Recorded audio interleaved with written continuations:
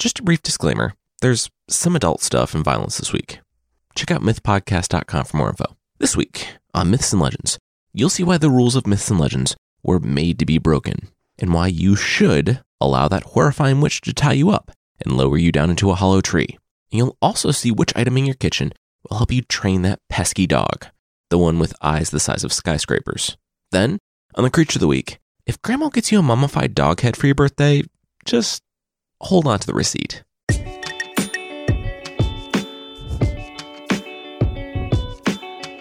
This is Myths and Legends, episode 101, Three Dog Night. This is a podcast where I tell stories from mythology and folklore. Some are incredibly popular stories you think you know, but with surprising origins. Others are stories you might not have heard, but really should. This week's episode is brought to you by Dear Franklin Jones. Growing up, reporter Jonathan Hirsch's family was a little different. They followed a controversial spiritual leader named Franklin Jones. To Jonathan's parents, Franklin Jones was a god. But to people outside the group, he was a cult leader. Dear Franklin Jones is a new podcast from Stitcher. Join Jonathan on a journey to find out what really happened, whether the group really did become a cult. It's well produced with a strong host, weaving between personal accounts, interviews, and an inside look at a life few people know. Check it out. You can subscribe to Dear Franklin Jones in Stitcher, Apple Podcasts, or your favorite podcast app. This week on the show, there are two stories about money problems. The first is from Danish folklore. It's actually from someone I've had kind of a love-hate relationship with on this show, Hans Christian Andersen. It might just be my favorite story that he's written, because he didn't actually write it. He actually just collected it, put it down to paper, published it, and everyone hated it. The second story today is a short one from Vietnamese folklore. I think it's our first time doing a story from Vietnam. It's about which animals can and can't testify for you in a court of law. The first story, though, starts with a soldier coming home from war.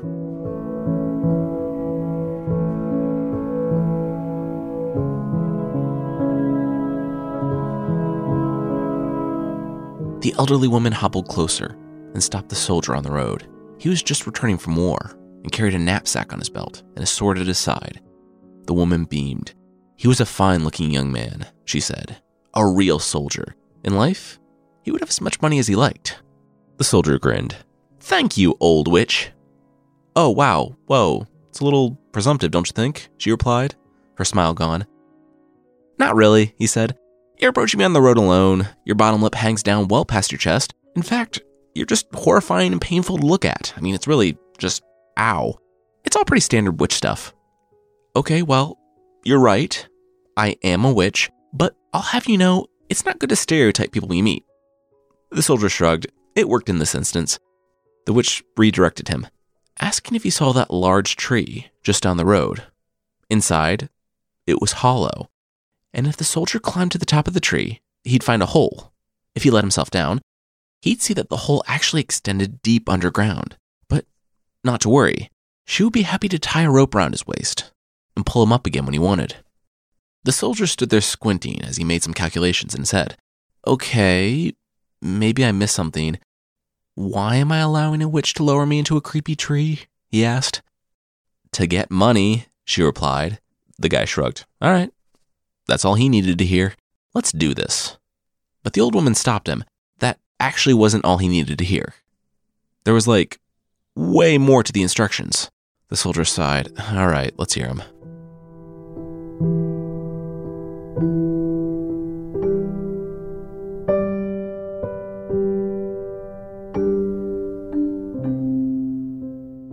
The soldier was surprised by the strength of the witch as she lowered him down into the hollow tree. He had his sword at one side, and the witch's blue-checked apron on the other. She had given it to him. Apparently it was important. His feet touched down in the hall of 300 lamps, and he looked around. Yep, a hall with 300 lamps. It was as creatively named as it was interesting, so he made his way to the doors. Before him stood 3 doors with 3 locks. The 3 locks had 3 keys in them, which kind of defeated the purpose of the locks, but whatever. He opened the first door as the witch had instructed him. The room was humid and smelly. The soldier blinked, and he saw them. Eyes watching from the darkness. They were massive, too, the size of teacups. The soldier froze. Now was the time to see if it was a bad idea to trust strange witches you met in the wilderness. He inched a few feet inside the door laid the apron down, and ran away. A low growl began, joined by the sound of claws scraping the stone floor. And then nothing. He grabbed one of the lamps from the hall, turning the place into the slightly less illustrious hall of 299 lamps, and he entered the room. There, in the center, sat a massive dog, a beast with eyes as big as saucers, and it had frozen in place the moment it touched the apron. The soldier shrugged and walked right past the frozen guardian to the lone chest nearby. He popped open the chest and revealed a pile of copper coins, more money than he had ever seen in his entire life, and he groaned. Ugh.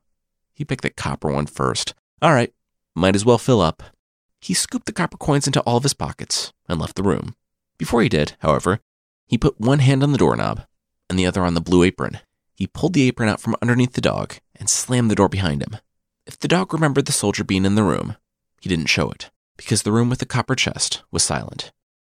Next, the soldier entered the second door. Inside, it was hard to miss the hound, with eyes the size of millstones staring down at him. This dog was at least 5 times his size, so he offered a very polite hello before laying the apron down again. He watched this time as the dog took one step on it and froze. As he did before, the soldier slipped past the guardian and opened up the lone chest. Oh my gosh, silver? Whatever. Third time must be a charm. Still, he stole as much silver as he could. In the third and final room, the dog with the eyes the size of towers watched in confusion as the soldier waved hello, spread out the apron on the floor, and made threatening faces at the giant guardian before the confused dog took one step and froze. The young man threw open the last chest. Finally, gold. He ended up throwing away all the silver and copper to make room for his new gold, going so far as to fill up even his boots. The rich soldier shuffled back to the hole in the top of the hall with 299 lamps, tugged the rope, and the witch pulled him out. Did you get it? She asked as he sat on the grass counting his money. Get what? The tinderbox. The one thing I sent you down there to get. Remember? We just cut to you being lowered down into the hall for the sake of brevity, but I asked you to get me the tinderbox, sitting on the pedestal. After another arduous cutscene of the soldier down and up the hollow tree trunk later, the young man was back, this time with the tinderbox. As he looked on his literal pile of gold sitting on the ground, at the surely evil witch, and then to the innocuous-looking tinderbox, a thought occurred to him. The soldier narrowed his eyes and turned to the witch. What did an evil old witch want with a tinderbox? The witch was outraged. Who was this little punk to call her evil? He didn't know anything about her. Did she occasionally like to trick children into entering her house in order to kill and consume them? Yes, but who didn't? But he didn't know that, and frankly, she didn't like the prejudice. He took a step back, hand on the hilt of his sword. Either she explained her interest in the tinderbox, or he would cut off her head. Oh, real mature. Now who's the evil one? Scoffed the witch, threatening to cut off people's heads. It's not like he wasn't paid really well for the job when she had to do all the heavy lifting. Twice. No, she wasn't going to tell him. She would be But the soldier cut her off by chopping off her head. He was fast, and she legitimately was not expecting things to turn violent. She thoroughly expected to walk away with the tinderbox and let the soldier walk away obscenely rich for 20 minutes of work. Her head rolled away, a shocked look frozen on its face as the body slumped to the ground. And after he had gathered his gold, the soldier left it there, unburied, to rot in the sun.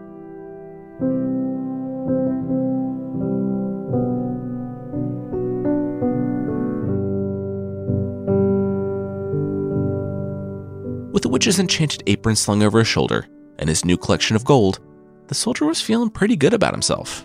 He'd made enough money to live off of forever, killed a probably evil witch, and it wasn't even dinner time yet. In time, he arrived at the next town and plopped his completely normal elderly woman apron purse down on the table and asked for the finest room the inn had to offer and all his favorite dinners. At once, the innkeeper looked at the pile of gold the size of a small child sitting on the table and nodded. He could absolutely make something work. And he did. For the next few months, the soldier wanted for nothing in the finest, most overpriced room he could buy. He bought the finest clothes, went to the best theaters, and made the snobbiest friends.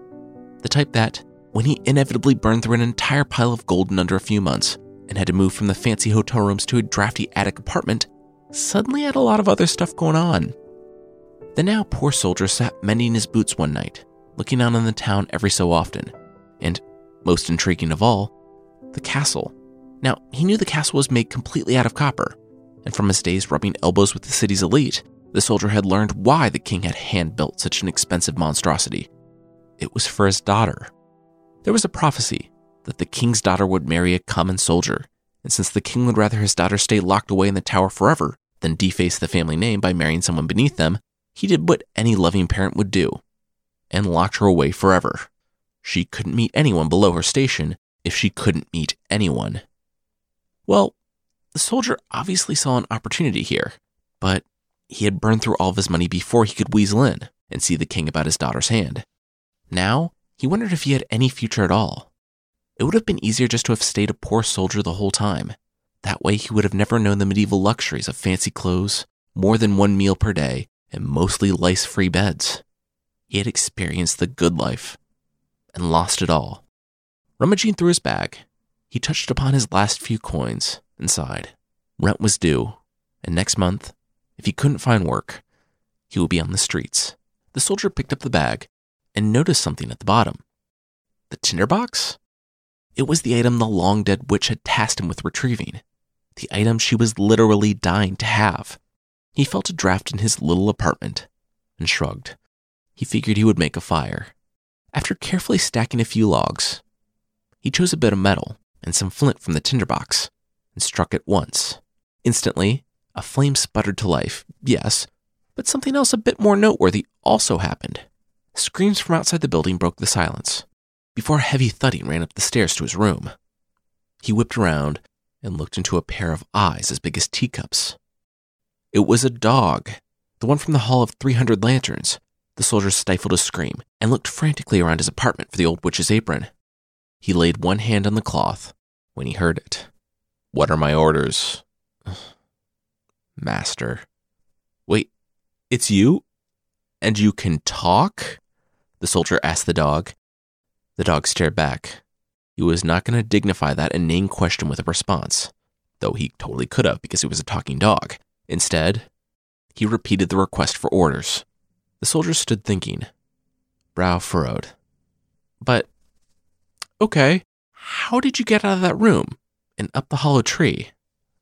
"Look, I'm a giant talking dog you summoned with flint and steel. On a long list of questions, that's really toward the You know what? The answer is don't worry about it. Do you want your wishes or not?" The young man replied that he did. He definitely did. How about some money?" The dog shrugged and headed for the door. "Wait!" the soldier yelled, catching the dog before he left. "A lot of money." The dog rolled his eyes and disappeared. Before the soldier could blink, the dog was back with 2 giant bags of money dangling from his mouth. He dropped the money, and in the blink of an eye, he was gone. One day later, having learned absolutely nothing, the now rich soldier was back to renting the nicest room in the inn, and his friends, seeing him once again in nice clothes and buying them dinner, miraculously remembered who he was. It was going to be different this time, too. I mean, he wasn't going to adjust his spending habits. That would be ridiculous. No, it was different, because he could just now summon a dog to get more money for him whenever his balance grew low. And he did. And he also learned that he wasn't limited to only the smallest of the dogs. One night, he took the flint and steel out to a field and hit it twice. And then the dog with the eyes the size of millstones appeared. He hit it 3 times, and the biggest dog, the dog with the eyes the size of towers, appeared. For a few months, the soldier lived contentedly in all of his new riches. But one night, the copper castle shining in the darkness caught his eye, and he had an idea.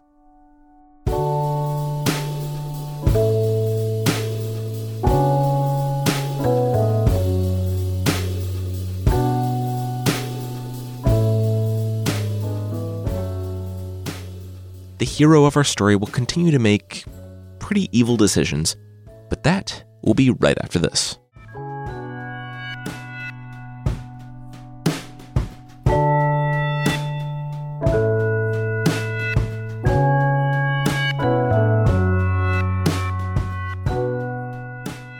You want me to kidnap the princess? The dog repeated to the soldier. Whoa. It's not kidnapping. It's just removing her from her home and bringing her here without her consent, so I can see how beautiful she is. That's absolutely kidnapping. I mean, I'll do it, the dog said. You have the tinderbox.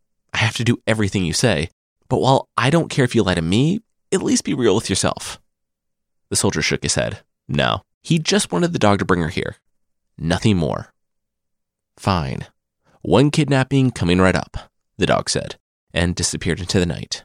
Within moments, he returned with the sleeping princess draped across his back. The soldier gasped when he saw her. She really was as beautiful as everyone said. He took her face in his hands and started kissing her. Whoa. Hey man, that is not okay. That is 100% assault, the dog said, regarding the very uncomfortable scene taking place on his back. The soldier scoffed. Shut up. No one cares what a magical dog thinks. Besides, what was he even talking about? The princess was sleeping. She would think that this was all just a dream in the morning. Okay, you're perfectly describing assault, the dog insisted. Oh, the soldier grew frantic. Speaking of which, she's waking up, the soldier said. You better get her back. The dog was very happy to, and he, once again, took off into the night.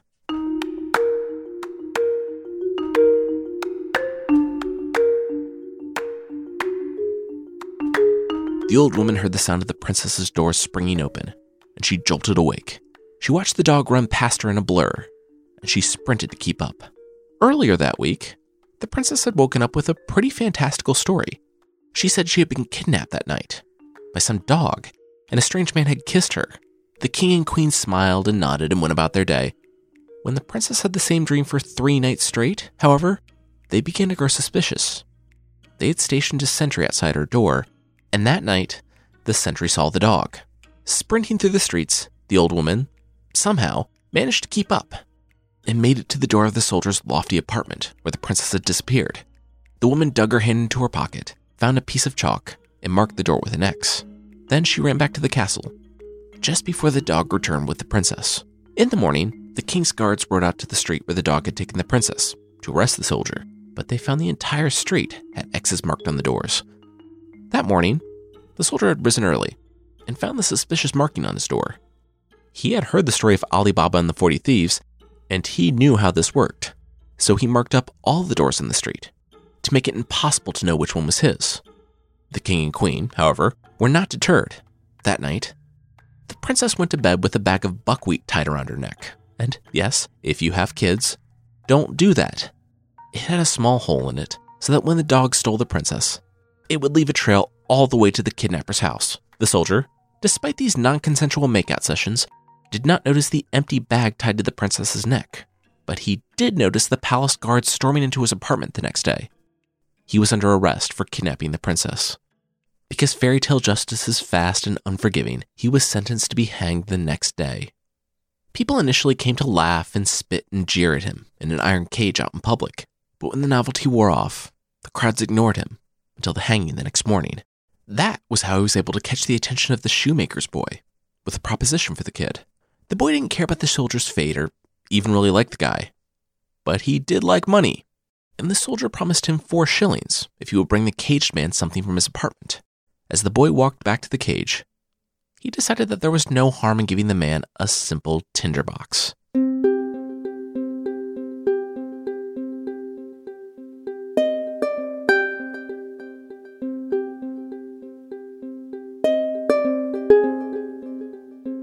The next day, the soldier stood on the gallows, the king and queen watching over him.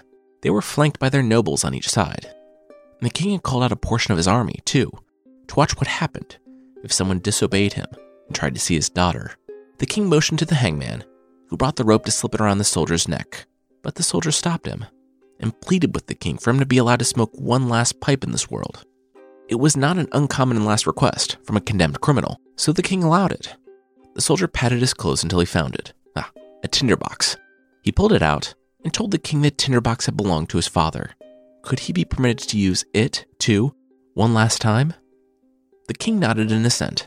The soldier thanked the king, but also said that that was a lie. It hadn't belonged to his father, but none of that mattered now. He struck the flint once, then struck it 2 times, then 3 times. Instantly, 3 massive dogs stood behind him.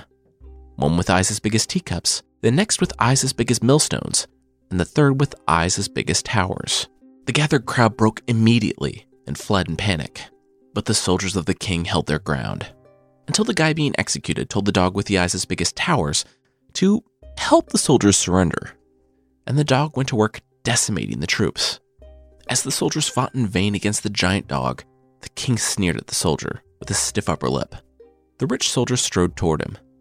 "Dad? Is it okay if I call you Dad?" "It doesn't matter. I'm going to call you Dad, because I am marrying your daughter." The king spat on the ground. No daughter of his was going to marry some common soldier. He would rather die. The soldier shrugged. That was the king's choice. So much for doing this the nice and legal way. Forcing the princess into a marriage and then having the king generously abdicate. But they could do the coup d'etat thing too. He whistled for the dog with the eyes the size of millstones and ordered the dog to tear both the king and queen to pieces. Over their screams, the soldier told his new fiancée, the princess, that he was just so excited to marry her that they should do it immediately. He whistled for the tower-eyed dog to stop killing the soldiers and then asked them if they were ready to recognize him as the new king. They asked if it involved the giant dog not killing them anymore, because they would do pretty much anything to stop the giant dog from killing them. The soldier nodded, and the troops bowed low, honoring their new king.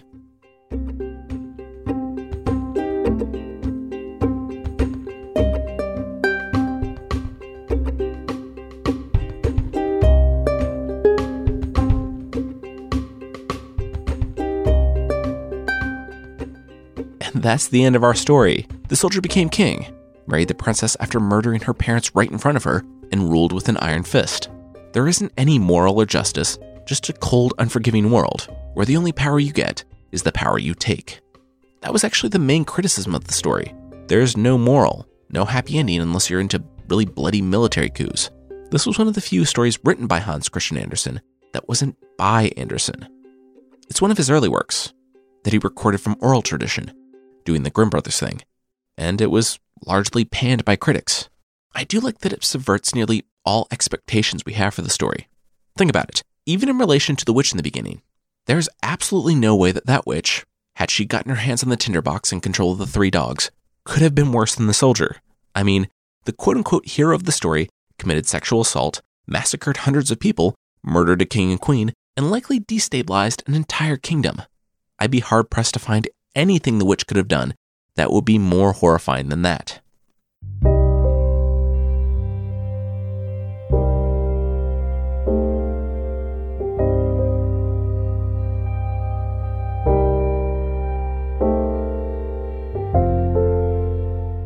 In the first story, the soldier's true nature really came out when he got his hands on some money. The next story is, thankfully, a little different. A boy sat playing with sticks and stones when the moneylender came by. Over the years, the man had amassed a fortune, and now he spent his days in his house surrounded by his stuff and his pack of ferocious dogs, the story says. Thinking that retirement was a bit boring and that he'd really like to make some enemies, he decided to loan out his riches to his fellow townspeople at exorbitant rates. And so today, despite having more riches than one could spend in several lifetimes, he was on his way to harass one of the peasants that had a long-standing debt with him. He was maybe going to beat the guy up a little, but he was definitely going to take some of his best stuff to teach him a lesson. Except he didn't find the peasant at home. Only his son. The boy was playing with sticks and stones and announced, without looking up, that his parents weren't home. The moneylender demanded to know where they were. The boy, again without looking up, said that his father had gone to cut living trees and plant dead ones, and that his mother was selling the wind and buying the moon. The moneylender shook his head. And that means what exactly? The boy repeated himself.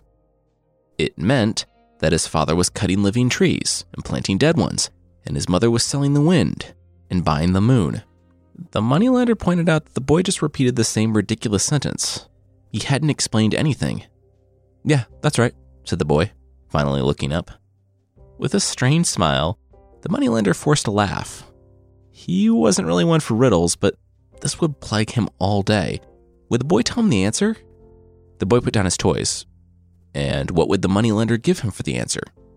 Now, the moneylender smiled a genuine smile. He liked this kid. Okay, he had come to collect his father's debt, take some of their stuff, and maybe rough the guy up a little bit. If the son told him the answer to the riddle, he would completely forgive the parents' debts. The boy pursed his lips and returned to his toys. Did the moneylender honestly expect him to believe any of that? The moneylender assured the boy that he was telling the truth. Heaven and earth will be witness to his promise. Yeah, heaven and earth can't testify in court, the boy rejoined. How about something living? The moneylender smiled again. This kid was smart. A fly landed on a nearby bamboo pole, and the moneylender stared at it for a moment. He turned back to the kid. A living thing, huh? How about that fly that just landed on the bamboo pole? The boy looked to the fly, and then to the moneylender. Yeah, okay. A fly was good enough for him. My father's gone to cut down bamboo poles to make a fence by the river. See? Cut living trees and planting dead ones. And my mother... Wait, you promise, right? You'll free my parents from all their debts. You mean it? The man laughed. Of course. The boy continued. His mother was at the market, selling fans to buy oil for their lamps, selling the wind and buying the moon. I, personally, never really find the answers to riddles all that satisfying, but the moneylender did, and he ended up paying nothing for it. Of course, he had no intention of forgiving the parents' debts, but the boy didn't know that. So the moneylender said he would make good on the promise in a few days, when he returned to speak with the boy's mom and dad.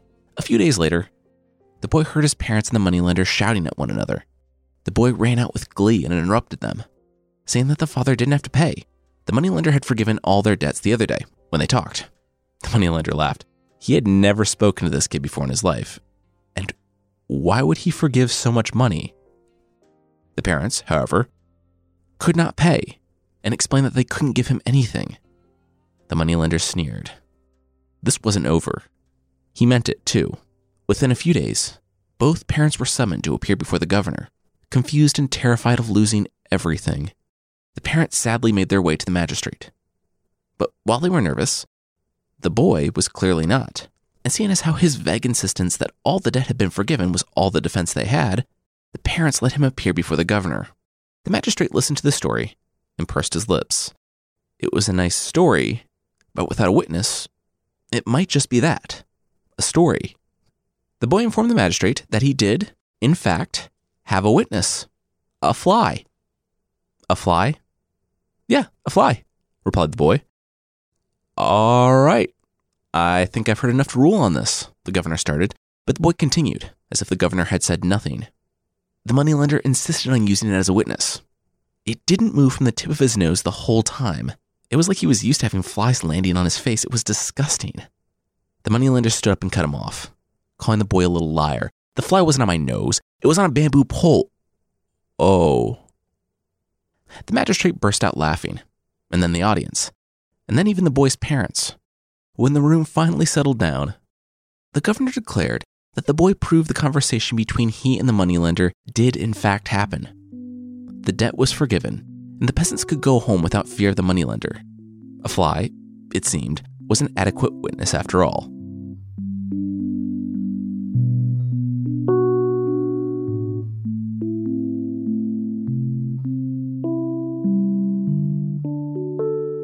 That's it for this time. Next week, we'll be talking about the Emperor Charlemagne and the time he decided to take a night off from being the administrator of laws and justice to just rob a lot of people. I'll keep this short, but if you're not listening to Fictional, our other podcast where we cover stories from literature in the myths and legends style, we're 4 episodes into the new season and 2 episodes into the story of the Count of Monte Cristo, one of my favorite stories. You can check it out at apple.fictional.fm for the show on Apple Podcasts, spotify.fictional.fm for the show on Spotify, or just search for Fictional to find the show wherever you get your podcasts.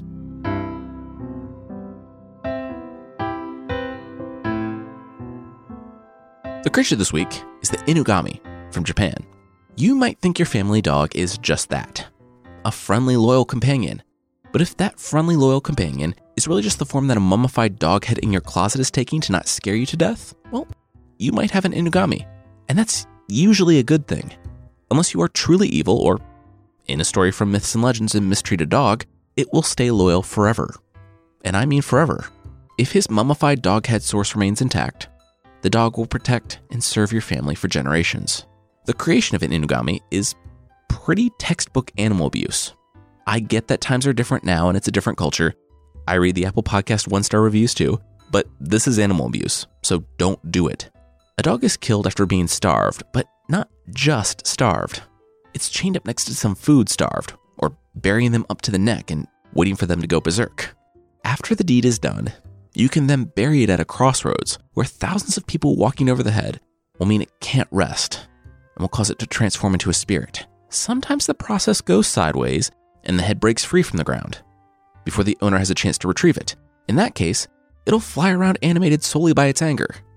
That's really an occupational hazard of trying to make an eternal ghost dog. If the process goes well, you have a friend for life. Well, for several lives. And if you're the evil-doing type, and I mean more so than to make one of these creatures, then you'll have a fun little helper for your evil. They're able to possess emotionally unstable or weak people, entering through their ears and then settling right in the organs. If you have chest pain, pain in the hands or your shoulders, and you suddenly drop to the ground and bark like a dog, you might be possessed by one of these creatures. If that happens, I hope you know some people who dabble in the dark arts, or at least a sorcery freelancer, because they're the only ones who are going to help you stop chasing squirrels. These are family heirlooms, but honestly, given that they're just kind of like a normal dog, but they could also get angry and possess you, it seems like they're just honestly more trouble than they're worth. I don't know if dog shelters exist that take ghost dogs that are older than most modern day countries, but if grandma leaves you a mummified dog head, that's probably the right choice.